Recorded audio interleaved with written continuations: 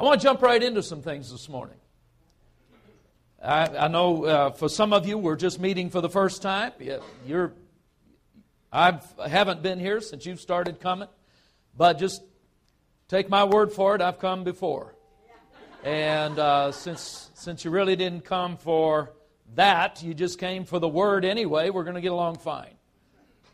But if you brought your Bible, I want you to open it to the Gospel of Matthew, chapter number 14. Now, of course, if you didn't bring your Bible, you could have. But if you didn't, technology has helped you out, and so they'll have verses up on the screen for you. Praise the Lord Jesus. Man, I love you guys. And I really appreciate the fact that you show up. That's good. Some of you have been in each of the services. You know, we started Friday night with our first service this trip for me. How many of you have been at all of the services along with me? I've been at each and every one. And glad you have too, some of you. But, man, I'm glad you're here this morning anyway. But I want to talk to you about something today. A little bit of an odd subject, the way it starts out. At least it sounds odd. It's really not. But I want to talk to you about falling. I want to talk to you about falling. Here's what I want to call it and talk to you about. I want to talk to you about falling into greatness. You know, sometimes, well, in fact, many times, people that we love and admire are people who themselves have fallen in one way or another. As a matter of fact, everybody you know, everybody I know, every believer that we meet, every leader that we listen to, in one way or another has had their moments where they also have fallen. Now look, some falls are harder than others, some are more drastic than others, but the point is that falling is not the end. And we're going to look at some examples. One particular guy, one of my favorite guys in the Bible, you got to love Peter, because he gives us so much material that we can identify with so well. But I started meditating on this after reading something, a little bit of an odd little deal I was reading at one stage, and it was really about the student of the trapeze. And I started to see something in how a student of the trapeze learns the skills of flying the high trapeze. They fly through the air with the greatest of ease, those crazy fools on the flying trapeze. It just seems, I don't know, that's not the song exactly, but it just seems strange to me. I mean, I get the idea, you know, up on the altitude, 15, 20, 30 feet in the air, and I get the idea of holding on to that little bar. I know I could do that. If I were up that high, I would hold on. And they swing, but holding on is not the whole concept. It's the letting go. Now that part I'm not clear about, but the student has to learn not just how to hold on, but they have to learn how to let go. And you know where it goes from there, of course, they're going to turn and twist and grab that other bar, knowing by faith that it's going to be there. And then they do their tricks and twirls. How do they learn to let go at altitude? My gosh, man, that is crazy. But they do it with this confidence and with this grace, and it seems like with this ease. How do they get to that point? Well, in reading about it, you come to realize and find out that the only way they learn to let go at altitude is that they learn how to fall. That's really some of the initial things that the student of the trapeze has to discover. They have to discover that they can fall and they're still going to be okay. Now, they don't use nets as much anymore, but at the time this article I was reading was written, they used a net to catch those trapeze students and even professionals. They have the net. How many of you ever been to the big circus and seen what we're talking about here now? How many of you would admit it right here in church? Yeah, I know. Some people have a tough time with this stuff. But I've been to the circus a lot of times. In fact, just recently, I was at the Moscow Circus just last November or sometime recently. It doesn't matter. It was not long ago. Anyway, I was back in Moscow with Rick Renner. I've mentioned him now 3 times in these meetings. We're friends, apparently. And but I was over there doing, again, ministering. I'd been in Europe, in Germany, and in Switzerland, and then went on to Moscow to minister in the great church there, a Good News Church, right in the heart of Moscow. But we had a couple of extra days while I was there, and one day Rick just said, you know what, let's go to the circus. I thought, man, this is great. I hadn't been to a circus in years, so we went to the Moscow Circus right downtown. It's a permanent location, right in the heart of Moscow, and now they don't use the net, and they did all kinds of crazy stuff, of course, elephants and all the different things. But in the trapeze and the high-flying stuff, man, they now just use that safety wire sort of thing. They clip on and clip off, which is great. But the concept stays the same. You got to learn how to fall. And here's what that student learns. They learn that they can swing up at high altitude and let go and fall, and they are always going to be caught by the net or the wire. Always. And they're going to be safe. They're going to be caught by what I've called that grace net. The net that just catches a person when they fall, and they're going to be all right. Now, the student of the trapeze, the goal is not for that student to learn how to fall. Only the fall and learning to fall has a higher goal. And here's what they discovered, and it, of course, makes sense to all of us this way. You find out that the more you learn to fall in the right manner, the less you are afraid of the fall. And the more fearless that student becomes, the less they fall. And ultimately, the real goal of learning how to fall is to learn so that you don't fall. And that's really where this whole thing takes us. We learn how to fall. We learn the safety if we fall, so that we become fearless and we fall less and less and less. We stumble less. We trip up less. The real goal of the Christian is not just to stand up and fall down and stand up and fall down.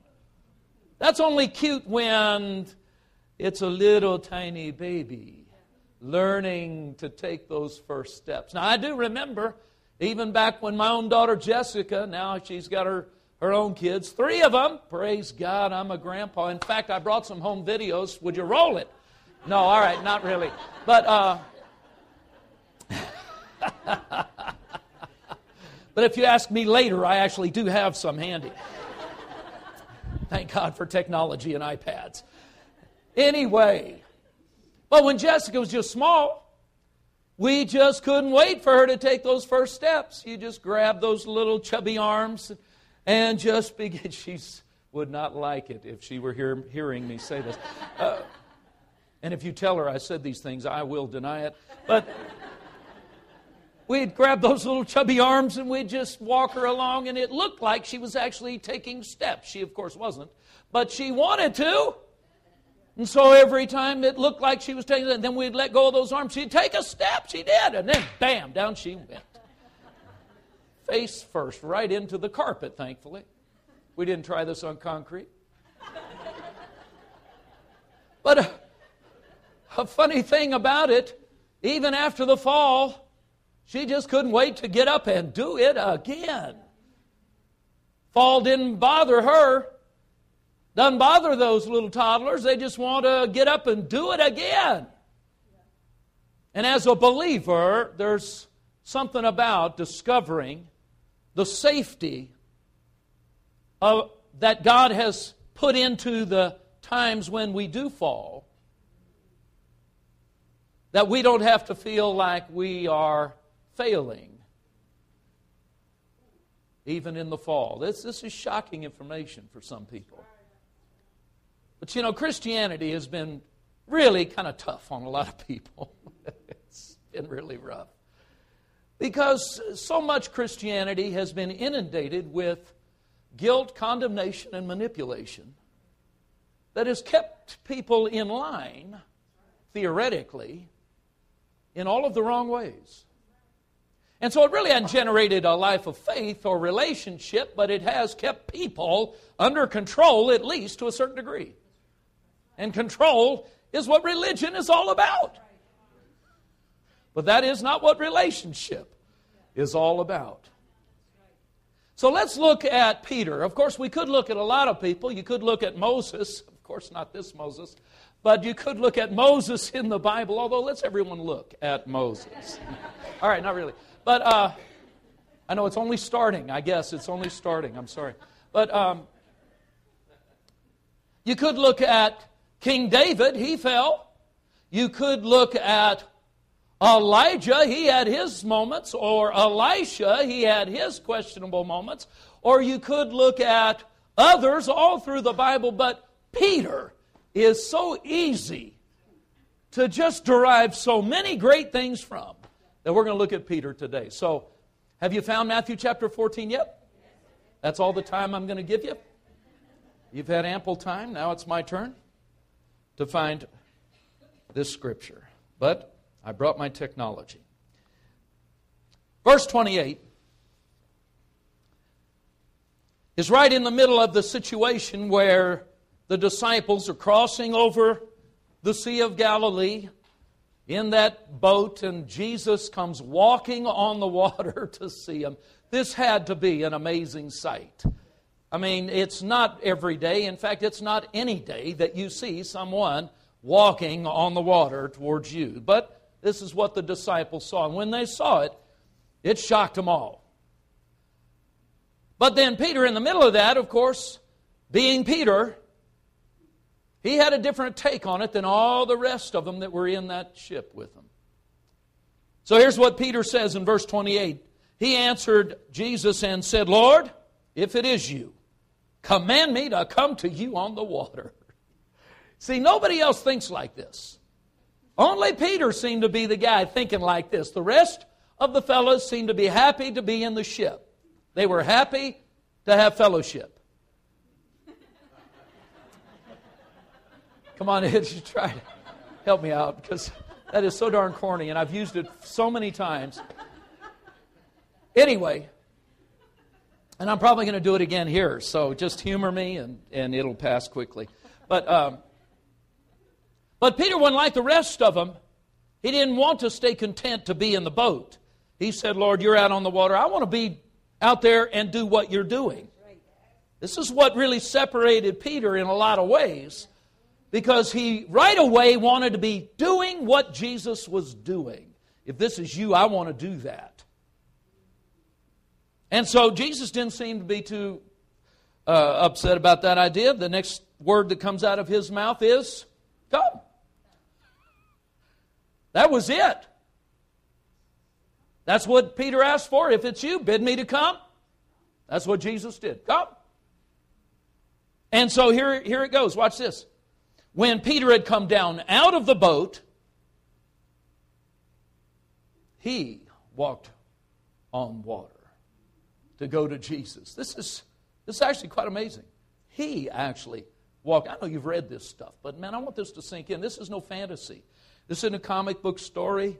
This isn't a movie, man. This actually happened.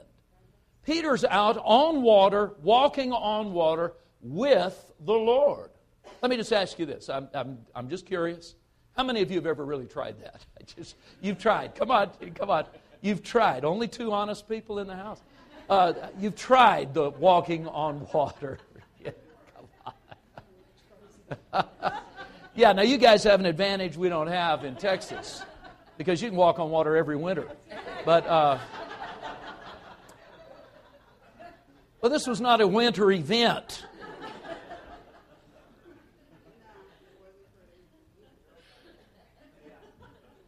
All right, I'll just tell you, I have too. I have tried. In fact, I was right there at the Sea of Galilee. I thought if there's any place on earth this might work out well, let's do it right here, man. I was standing almost right where they were, man. I was right in Capernaum. And there was this little area there. Well, it was just outside of Capernaum if we want to get technical, but you don't care. So there was this little area there. A lot of people would have been around, but they were all busy, it seemed like. Nobody was really paying attention to me. Everybody was kind of walked away. I was with several people, and they were doing something else. So I thought, let's just see what you got. So, I just took a moment, slipped off my tennis shoes and socks and rolled up the cuffs and decided I'd take a step. Right down to the bottom. It was weeks later before it really struck me that it could be the taking off the tennis shoes and socks and rolling up the cuffs gave a little hint as to what I actually expected to have happen.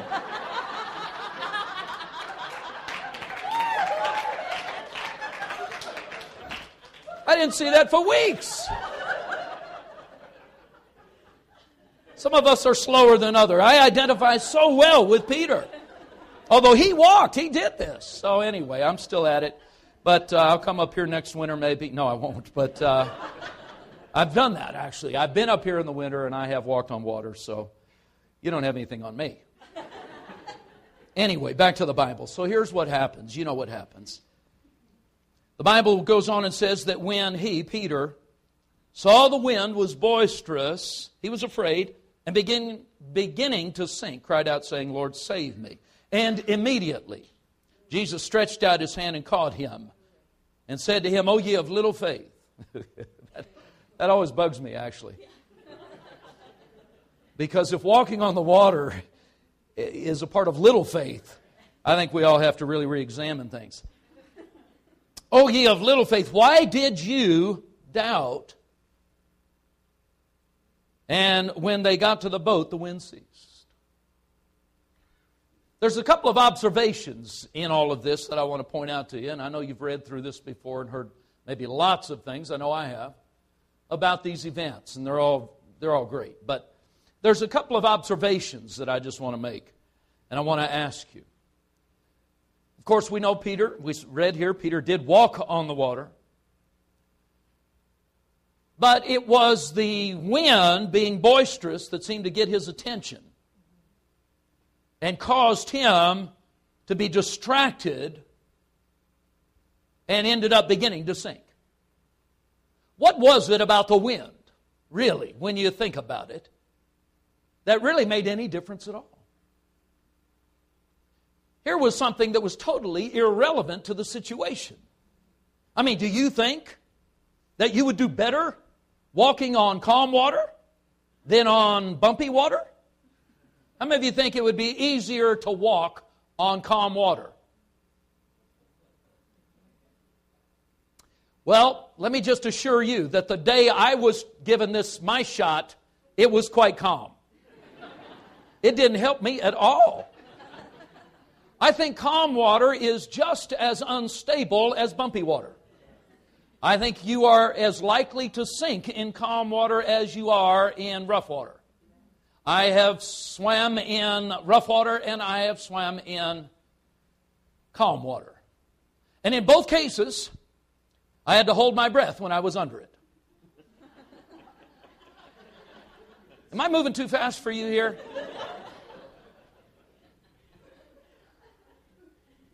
The wind was totally irrelevant to what was going on for Peter.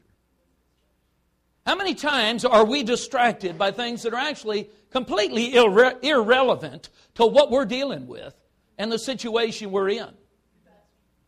How many times do we let what people think, for example, move us in one direction or another? Here's a shocking thing. We make so many decisions based on what people think. And many times it's people we don't even know. It's just what they think. Whoever they are, we don't even know who they are. What are they going to think? What are people going to think? Here's the real truth of it. People seldom do think at all. But if just perchance they do think, you can be relatively sure they're not thinking about you. Why are we making so many decisions based on what they are going to think when they don't think very often, and when they do, it's not about you anyway. Now that may sound just a little bit aloof for you, but it's just the way it is. Peter sank because he got distracted by something that was totally irrelevant to the situation. So let's not do the same thing. Let's not let whatever it is that typically distracts us. A lot of times it is other people's situation, one way or the other, that distracts us. There can be other things too, but whatever it is that distracts us, the distractions actually are irrelevant to the situation of standing in faith in God. And we can wise up just based on finding out how it went for Peter. He was distracted by the wind. He sank. He seemed to be doing all right, walking, the only guy walking on water other than Jesus. And yet he sank. But here's another observation I want to point out to you. And to do it, just think about this question. How long, or how much time do you think actually passes between beginning to sink and being sunk? There's really not a lot of time, I don't think. I don't think there was a lot of time involved here. He began to sink. That was just a split second away from being sunk. But in that moment of time, Peter knew enough to look in the right direction, call on Jesus, and give it all the theology he needed. Lord, help! That's not heavy theology, man, but that is all the theology you really need. Lord, help!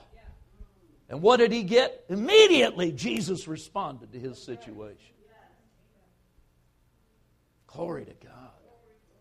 So beginning to sink, and yet before being sunk, he cried out to the Lord, and Jesus immediately stretched out his hand, lifted him up, and they walked back to the ship. He's back on top. And the Lord's instructing him on the way. But he didn't let him just drown out there or flounder around in the water. He was ready to lift him up.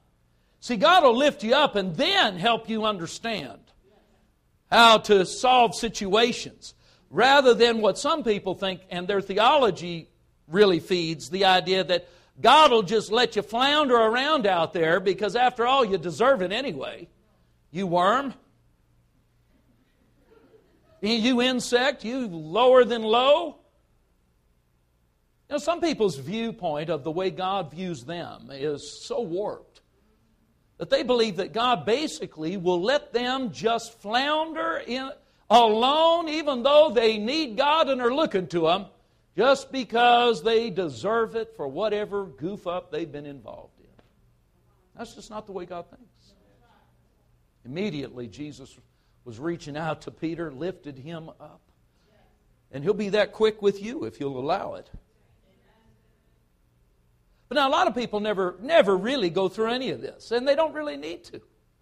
I mean, think about all those guys in the ship. They weren't having any problems at all. No crisis, no distractions.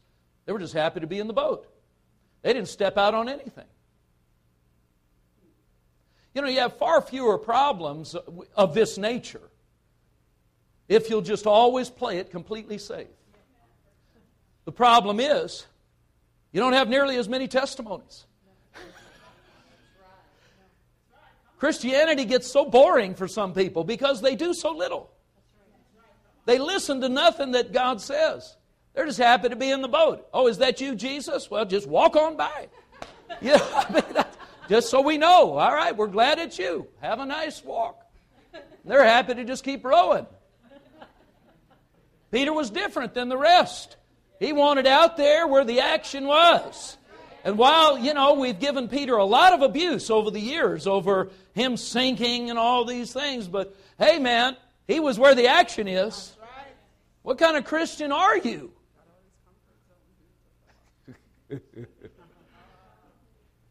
Just being a fellow in the ship, content with your fellowship. There it is again. I had to throw it in one more time. Is not the total answer. God hadn't just called us to fellowship with each other. Just hang out. Just show up to church. Just be a good church-going person. As long as you're a good church-going person and you sit in the pew, which we have none of those here, but if you just sit there and, that you'll get by. That's not the point. God had bigger things for Peter and the rest of them, and God's got bigger things for us also. There was another situation. We're going to look at two more situations with Peter, though, where he fell, but he was up again. He's gone from flying high to sinking fast, but he wasn't out. And that's what happened even in what we just read. He was flying high in the sense that he's walking on water. But he did fall. But he fell into the net of God's grace. That is such a strong message. But it's just a couple of chapters later. Turn over to chapter 16.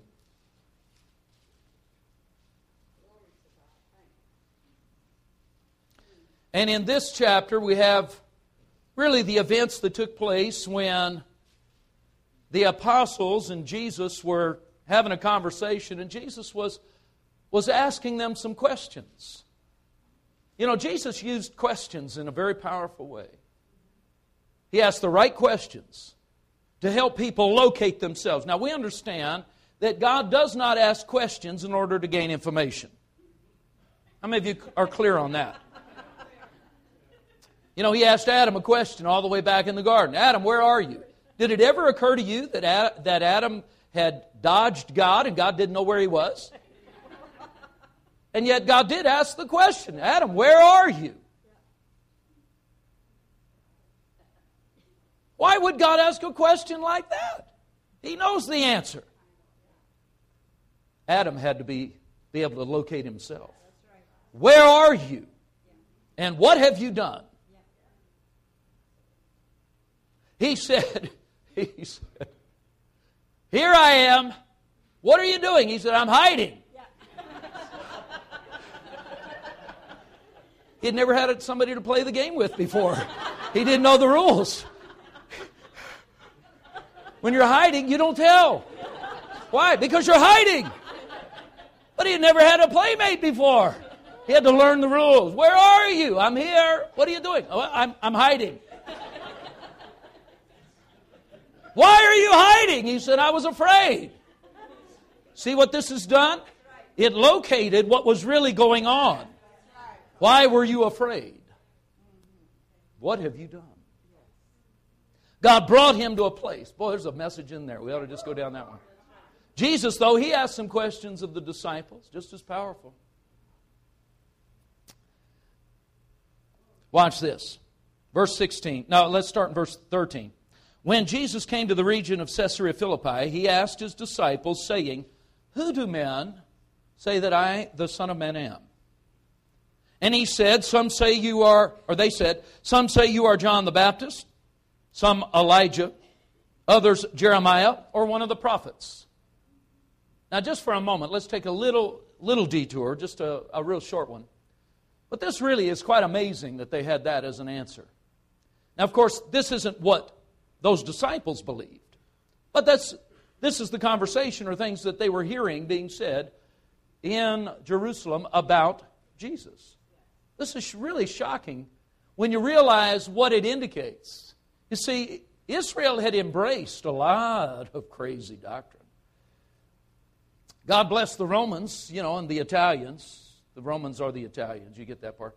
And the Romans were in a time of occupation there in Israel. Centurions and all of the guards and this sort of thing. So they were under some Roman authority at that time. And the Romans, God bless them, man, they had brought not only their government, but all their demons with them. And really had begun to infiltrate the doctrinal beliefs of Israel, where they were embracing astrology and reincarnation, and that's really what this is indicating. Israel had embraced reincarnation. Now, just for clarity's sake, the Bible does not teach reincarnation. You're not coming back as a bug or a cow, which personally I think is reason enough to give your life to Jesus right there.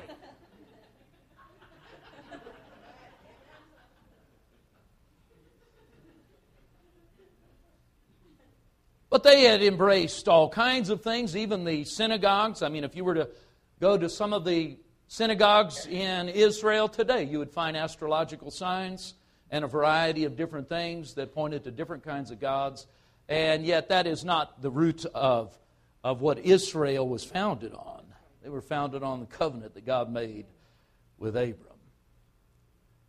At any rate, that's what the opinions included. Jesus was a reincarnation of one of the great prophets of old. What do men say? But then he asked this second question.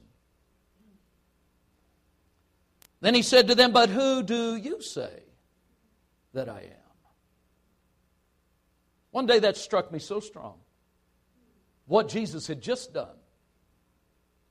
He had really helped them and helps us see how important it is that we embrace the truth, even in the face of all kinds of contradictory information.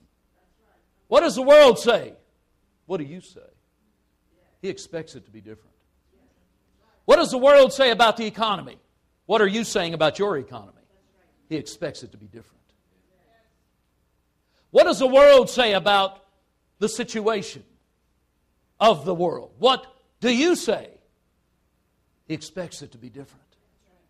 Faith sounds so different from unbelief or religion. It just sounds totally different. It has a different take on things. And that's what Jesus expects. He expected it of them. And this is when Peter gave his first and most powerful revelation of his life. At that time, he announced it, and for the first time ever, it was said, to answer that question, you are the Christ, the Son of the living God. Phew. Jesus went on to say to him, blessed are you, verse 17, Simon Bar-Jonah, for flesh and blood has not revealed this to you, but my Father who is in heaven. Glory to God. Man, Peter is flying. He has received revelation from his heavenly Father. He now has the accolades of Jesus right there where all of his other friends could hear it. Well done, Peter. Oh, you know he felt good about himself. He's flying. You know, it feels good to feel good.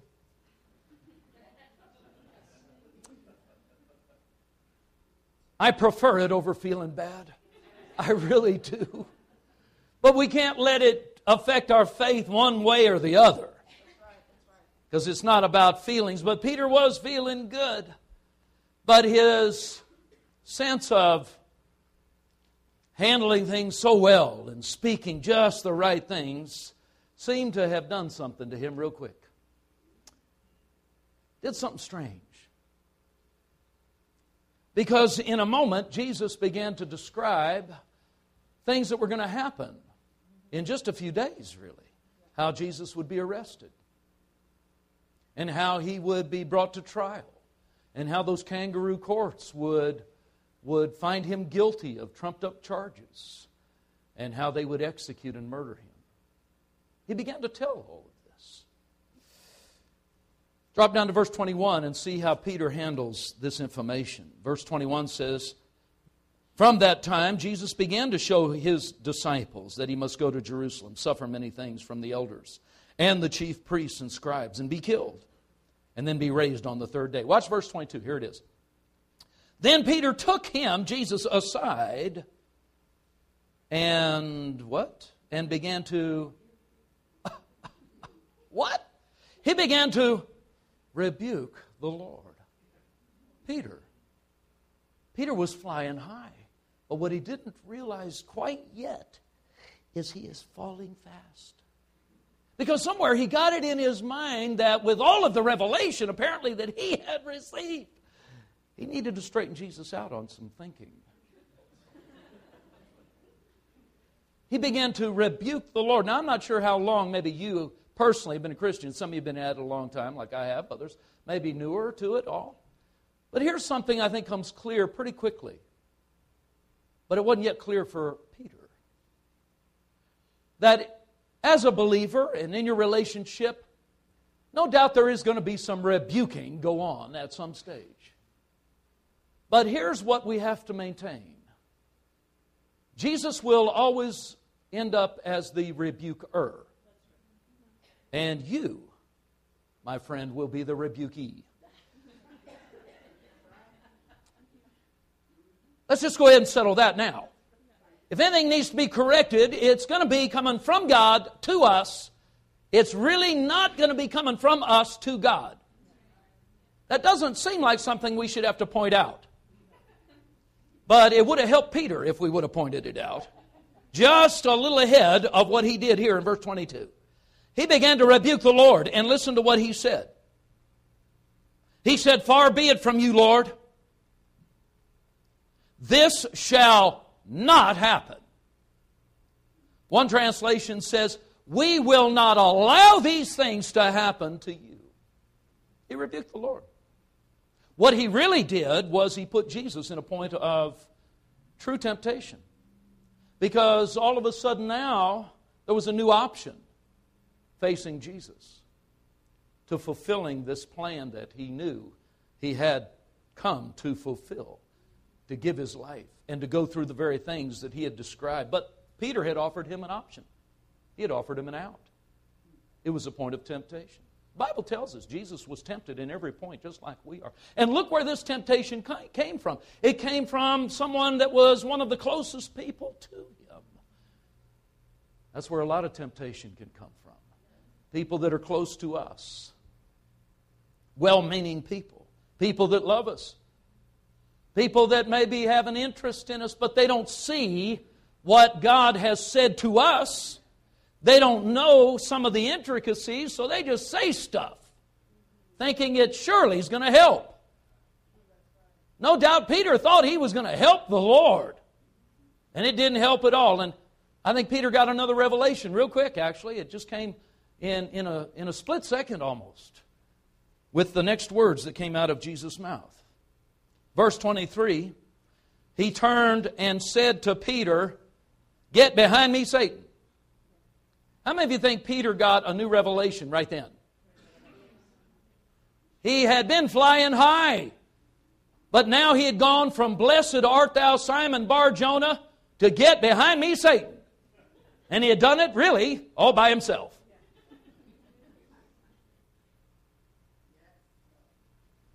Now look, Jesus was not calling Peter Satan. Don't get derailed by all of that. It was all about the temptation, and Jesus shows us exactly how to deal with temptation.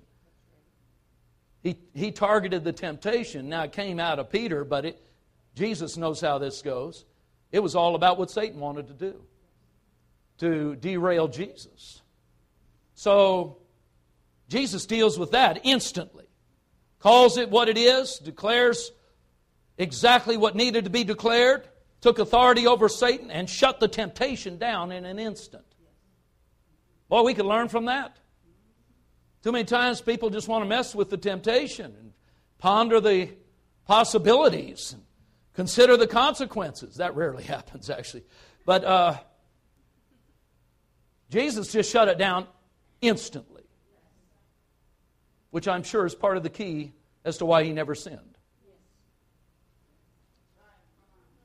But then he did say this to Peter. He said, "You are an offense to me, for you are not mindful of the things of God, but of the things of men."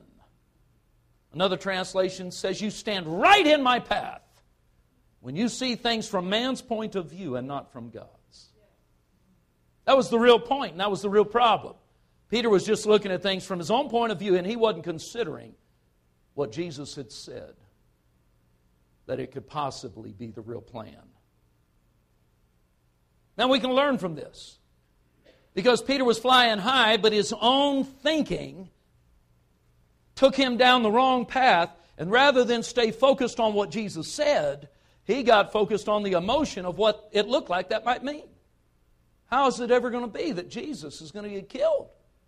That's going to wreck everything I've given the last 3 years of my life for. See, those disciples didn't yet really have a clue what was going on. You know, it wasn't 10 years after Jesus was raised from the dead before the disciples even understood that the gospel was for anybody but Jews. Peter would not have preached the gospel to me. I'm from Irish descent. The barbarians, as I learned standing right here.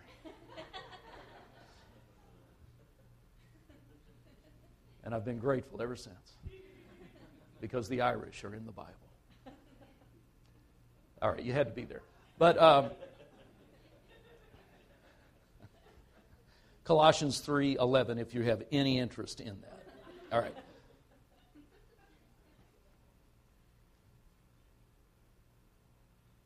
Jesus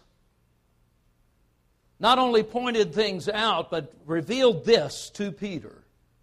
You can fly high, fall fast, and yet not be out. Peter wasn't out of the club. Jesus didn't throw him out as a disciple. Say, that's it, Peter. If you're not going to listen to me any better than that, you need to just go find another church. Now, he was still in. But Jesus told him the truth. You stand right in my way. You're not really becoming a part of the answer. You're remaining a part of the problem when you see things only from man's point of view and not from God's. He was flying high, but he fell fast. And yet he was caught in the net of God's grace. But I want to take a look at a third event, really a far, far more serious situation in Peter's life. And it happened just shortly after these events we've just read. But I want to take this one from the Gospel of Luke, chapter 22. The very events that Jesus had described to Peter and that Peter was not happy about, now in Luke 22, those events are happening. Jesus has been arrested. In verse 54, watch this. Having arrested him, they led him and brought him to the high priest's house. Now watch this next line. Peter followed at a distance. I want you to notice that terminology, because that's what we want to park on here. This is what I call the first step on the road of denial. We're going to see how this plays out in Peter. But the details are kind of important here. So I want you to stay locked in on this. Here's what he said, or what the Scripture says. Peter followed at a distance. Now look, Jesus is being arrested. We understand what's going on. Peter is following, but this is dangerous. They may tag him. Because now the consequence of all of these things they have been believing are starting to look pretty serious. Jesus is being arrested. So Peter, out of self-preservation, he's following at a distance. But look, man, it was just a few hours before this that Peter was in the garden of prayer with the Lord when he was arrested. In fact, it was just not even hours before. It was just minutes before. And Peter was ready to fight to the death. He pulled out a sword, man. He's ready to tangle. Now, though, something happened. He's following at a distance. Now, here's the thing I want you to lock in on with this and understand. Sometimes this very thing happens for people today. Events happen. Situations come up. They become disappointed, maybe offended, hurt in one way or another, and they begin to follow at a distance. Sometimes you can even see it. Now, this isn't true every place, so don't get overly personal.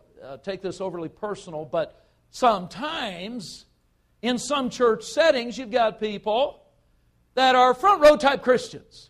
That's how I've been since I got saved. Now, I want it right up front. I want it in on the action, right where you are. Not that you can't get in the action in the back, don't get me wrong, but just follow this idea, because I've watched it actually happen. where people that were very much front row type people are right up front. Something starts to go south or sideways in their life, and they literally, and I have seen it literally, begin to change seats and move further to the back. Now, not that there's huge significance on whether you're sitting up front or back there where you, my brother, are sitting now.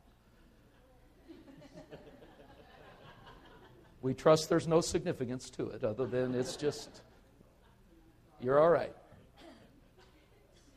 All right, I'm messing with you. But for some people, truly, man, they've been up front, hot for God or cold for God. You had to be here at another service to catch that one. But then something goes sideways.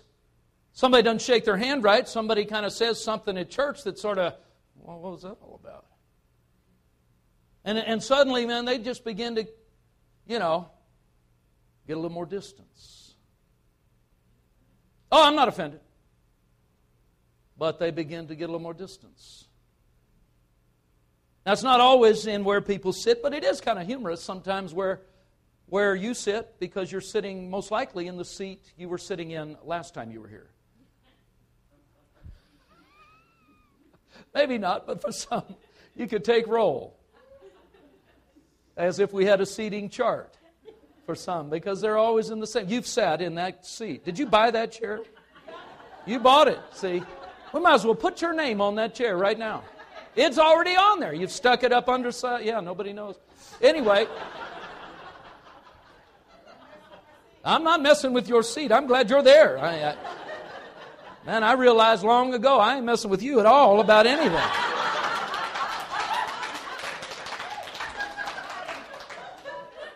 I like your hat, by the way. I do. Just do what you can,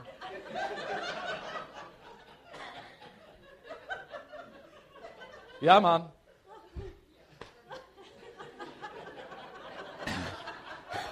Just try to pull out whatever you can. So, yeah, I'm going to keep my distance. Peter started to follow at a distance. I feel the distance right now. Oh, man, talk about going sideways. This whole message is going, all right, I'm coming over here, man. I'm brave. I ain't afraid of you.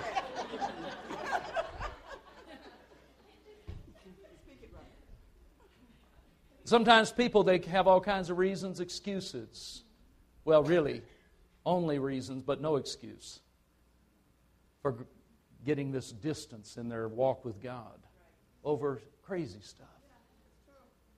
Peter was following at a distance. But it turned into something far more serious even than that. In verse 55, the next verse, it says, "Now when they kindled a fire in the midst of the courtyard and sat down together, Peter sat among them." Whose fire is this? This isn't the disciples.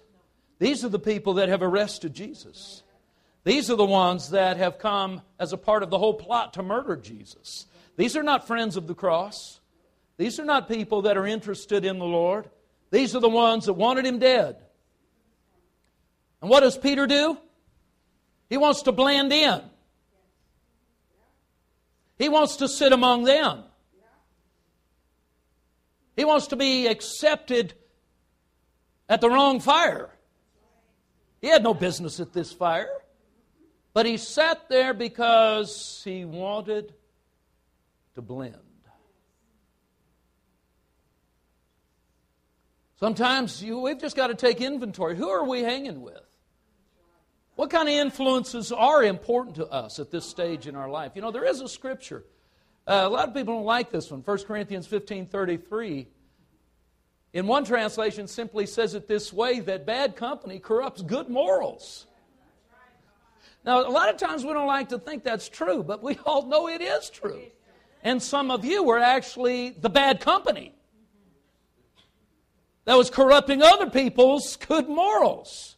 Okay, you look really holy right now, and I'm glad. But there's time. That was really my own story. I was the bad company at one stage. That had people read that, they would have stayed away from me too. And I don't blame them. But here's the real deal, man. The people that we do allow ourselves and and that we do get around, we're either changing them or they're changing us. We have to understand these things. And I'm not talking about some kind of elitist kind of Christianity where we're too good for the rest of people and all that kind of nonsense. That has no place in any of this. We're not talking about that at all. I don't believe in that. But I do believe that it's important that we are around those who will build our life and our faith, and we can build them. Rather than trying to blend in with those that really are not helping the situation and we're not helping theirs. Sometimes we just want to blend in with those where there'll be no responsibilities and no sense of having to do anything or be anything. And yet God's called us to something to bring influence. So we're either bringing it or we're being influenced. All right, well, I'm glad you're excited about all this. But Peter began to sit among them. But it even went further. You know it did. But watch this. Verse 56. It says, a certain servant girl, seeing him as he sat by the fire, looked intently at him and said, this man was also with him, Jesus. And here it is, verse 57. But Peter denied him, saying, woman, I do not know him. And that was the first of 3 denials. And the Lord was within hearing distance of that conversation. And the very thing that Jesus had foreseen, the thing Peter refused to believe, that before the sun comes up, you'll deny me. Now Peter had done it 3 times. 3 times. And something happened to Peter. Same thing that would happen to anybody that had stepped over a line that they had believed they would never be able to step over. That's really what happens to people many times. You know, Satan doesn't tell us what it's going to be like on the other side of that line of compromise and sin. He doesn't tell us what's going to happen inside of us. And he sure doesn't tell us what he himself is going to do the moment we step across that line. Because the very one who will tempt you is the same one that will hammer you the moment you act on what he has described and tempted you with. There is no loyalty in the kingdom of darkness. Are you kidding me? He hates you. He hates everybody. Satan hates everyone, no matter how much they serve him. There are people that have given their whole life to serve Satan's causes with diligence and loyalty, and Satan will drag their soul to hell right along with him. There is no sense of loyalty or comradeship or brotherhood. Are you kidding? It's just a farce. But you don't know that until after the facts.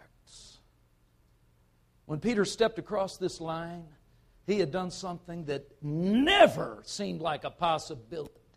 He couldn't deny the Lord. He had given everything to Jesus. He had walked in the toughest times.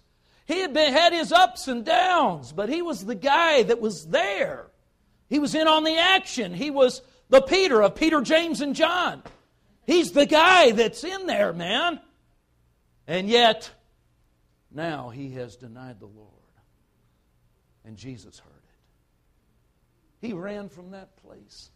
Oh, it's as if he had ruined everything. And he couldn't get it back. How can I ever get it back? He would have been convinced there was no getting it back. The Lord heard him say every word. He couldn't describe it. He couldn't try to spin it. It's out there. He can't fix it. And he was right. He can't fix it. He had stepped over the line. Peter did something, though, and to his credit, it turned out to be something real important. He ran from that place of compromise and sin, but amazingly, he ran back to the disciples. This is amazing. See, a lot of people wouldn't do that. They run from God, from church, from Christians. If they see a Christian, they see Pastor Jonathan walking down the street and they're walking toward him, they'll cross the street and hope they didn't get seen. They don't want to have to confront anything, hear anything. Why? Because they know, man, they have crossed the line. They don't want to have to deal with it. They can't get it back. So let's just sweep it under the rug and run as far as we can away. But Peter didn't do that. Now, Judas did.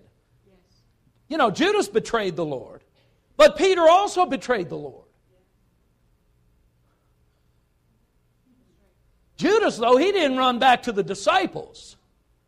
He ran out to his own property that he had bought with stolen money and hung himself out there. Peter went back to the disciples. But though he was there with them, he didn't feel like he was one of them. And that's really what sin does to a person. And until we really deal with it and lay hold on God's righteousness in our life, we'll deal with it also. We won't feel like we kind of have it going for us the way some of these other people around here seem to. There's some people that are just so out there, man, love Jesus, shout and praise God, just like you. And are we friends? We doing all right? All right, good, praise God. A little insecurity there I had to work out. But I'm over it. So, but other people come to church, they don't feel like they've really got it going. They feel like the outsider. They're there, but they're not really part of the insiders. And you know, some churches, they do make it. Churches can be tough places. I've said that, I think, in every service now. And I don't say that because I think that here. It's just, I've been around churches enough. And you find out, man, it can be tough places because some Christians, they can be cliquey, they can be very, just hard to feel included. And it's not always the clique, it's just people being people. People like to talk to people that they know. But man, kind of breaking into that can be tough. And so people come to church, some of them come for a long time, never feel like they're really a part. And sadly, there's people all over the place feel the same way at the same time in the same church. Peter was among the disciples, but he didn't feel like a disciple anymore. He had disqualified himself. That's what he would have thought. That's what Satan would tell anybody, and that's what Satan told him. He was now disqualified. He can sit with them, he can be in on whatever they're doing, have their conversations, but they don't know what he knows about himself. Now, he wasn't telling them, but he knew inside he didn't measure up. He had done something that there was no getting back from. But then it happened. You got to see this. Turn to the Gospel of Mark. You still with me? In the Gospel of Mark, an event happened that transformed and changed everything. Not only for us and everyone, it specifically targeted Peter in a way that you have got to see. Mark chapter 16 and verse 6. This is on the heels of those women that went to the tomb resurrection morning. They went to prepare the body of Jesus for permanent burial. When they came into that tomb, they didn't find the body of Jesus. No, they found an angel of God. And this angel had something to say. Now watch this. He said to them, verse 6, "Do not be alarmed. You seek Jesus of Nazareth, he who was crucified. He is risen. He's not here. See the place where they laid him." And no doubt that angel just pointed right to the spot. And these ladies, they were stunned. Mouth probably hanging open at what was going on here. But then here it is. Watch this. That angel goes on and says this. "But go, tell his disciples," here it is, and Peter, "that he's going before you into Galilee, and there you will see him as he said to you." All of a sudden, those two words, "and Peter," changed everything. He thought he was disqualified, which is why the angel of the Lord had to say it just this way. Because had the Lord simply said, tell all the disciples to meet me, Peter would have disqualified himself in his own head. Yeah, that's for them, but it's not for me. This is what people do today. The same thing. It's for them, it's not for me. This works for some, but man, I've never seen any of this stuff work. I've never seen any of this make all this kind of difference. These people, they get stuff, I don't get it. Peter wouldn't have got it either. He felt disqualified because of what he had done. But the angel of the Lord came with these two words that changed it. It was inescapable. It was so clear. Whatever had been done didn't seem to change things like I thought it did. I thought I was on the outside, but listen, I'm still an insider. I'm still welcomed. I'm still a part. Tell the disciples and Peter. The moment Peter heard his name, he took off running for the tomb to go and see for himself. John did too. John, being younger, outran him. Got there first. But it didn't bother Peter. He got there. Glory to God. And the things that the Lord had said would have all come rushing back into Peter's head. And what that angel reminded him, the Lord said He wanted to see us. The Lord said things about the way it would be after He was raised up. I didn't even believe that. I told him we weren't going to let those things happen to him. But now he gets it. The Lord has been raised up. And He wants to meet not just with the others, He still wants to meet with me. He was in. He was in full strength. This is God's word to you and me today.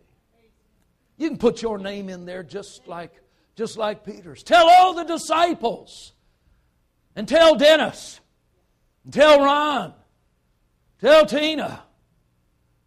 Tell Brownie. That the things the Lord has said, they hadn't passed. They hadn't been ruined. You aren't disqualified. Things you've done hasn't changed it. These words are eternal. The things that we do go up and down. We may be flying one day and fall in the next, but we fall into the net of God's grace. And that grace does not change because we dropped into it.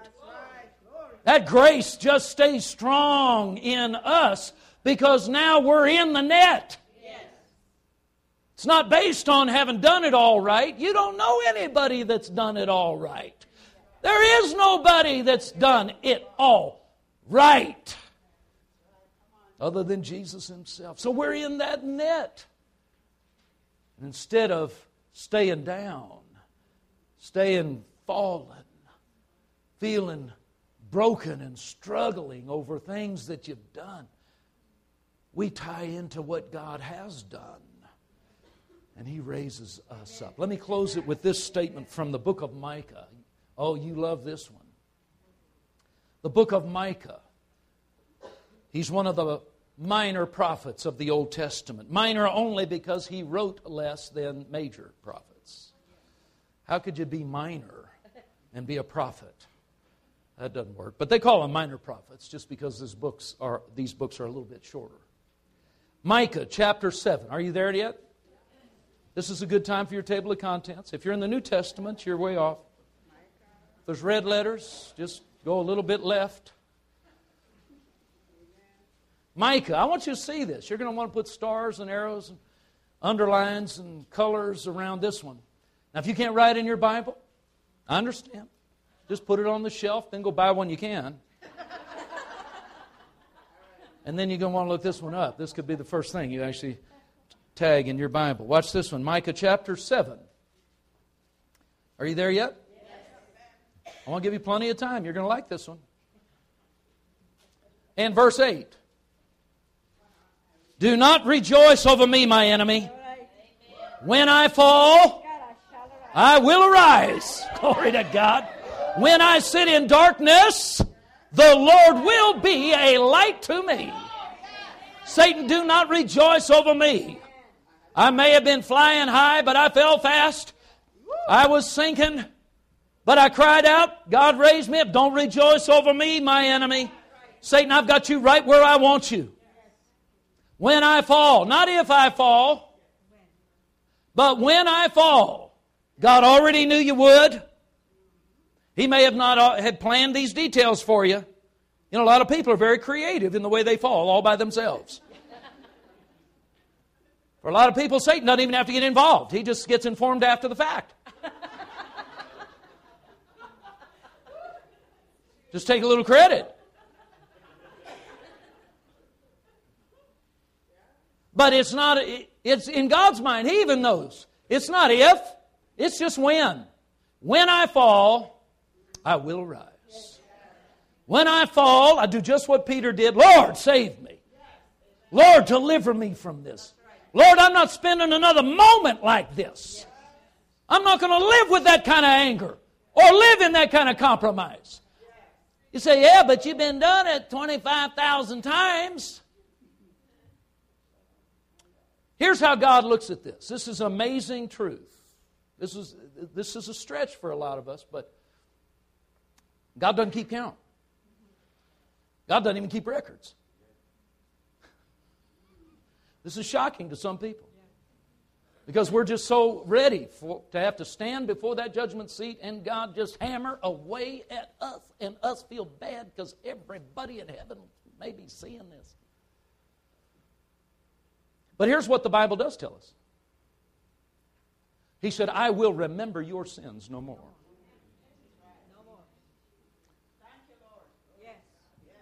How does that work? Apparently, it's like a delete button. You ever deleted something you didn't really intend to delete? You ever reformat something that didn't need reformatting? Oh, what just happened? Holy smoke, where'd it go? Oh, Jesus, Jesus, Jesus. Come on, you ever pray to your computer? Don't do that, come back.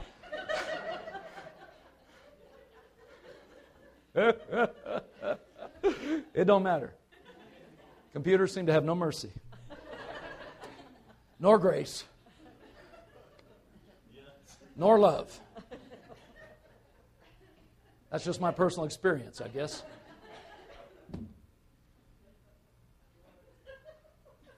But here's how it goes in God. He seems to have a permanent delete button himself. He said, I will remember your sin no more. He didn't just say that once. This is over and over. Different ways, different manners. Jesus said things just like this in the Gospels. Paul talks about righteousness from that point of view. The quotes come in the book of Hebrews, the very same statement. God said, I will remember your sins no more.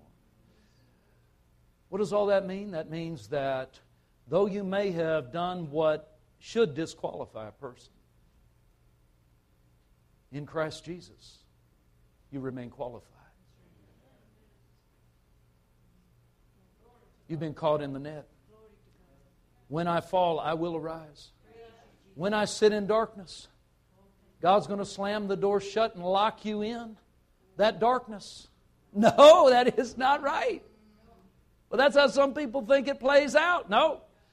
He said, when you sit in darkness, how'd you get in that darkness?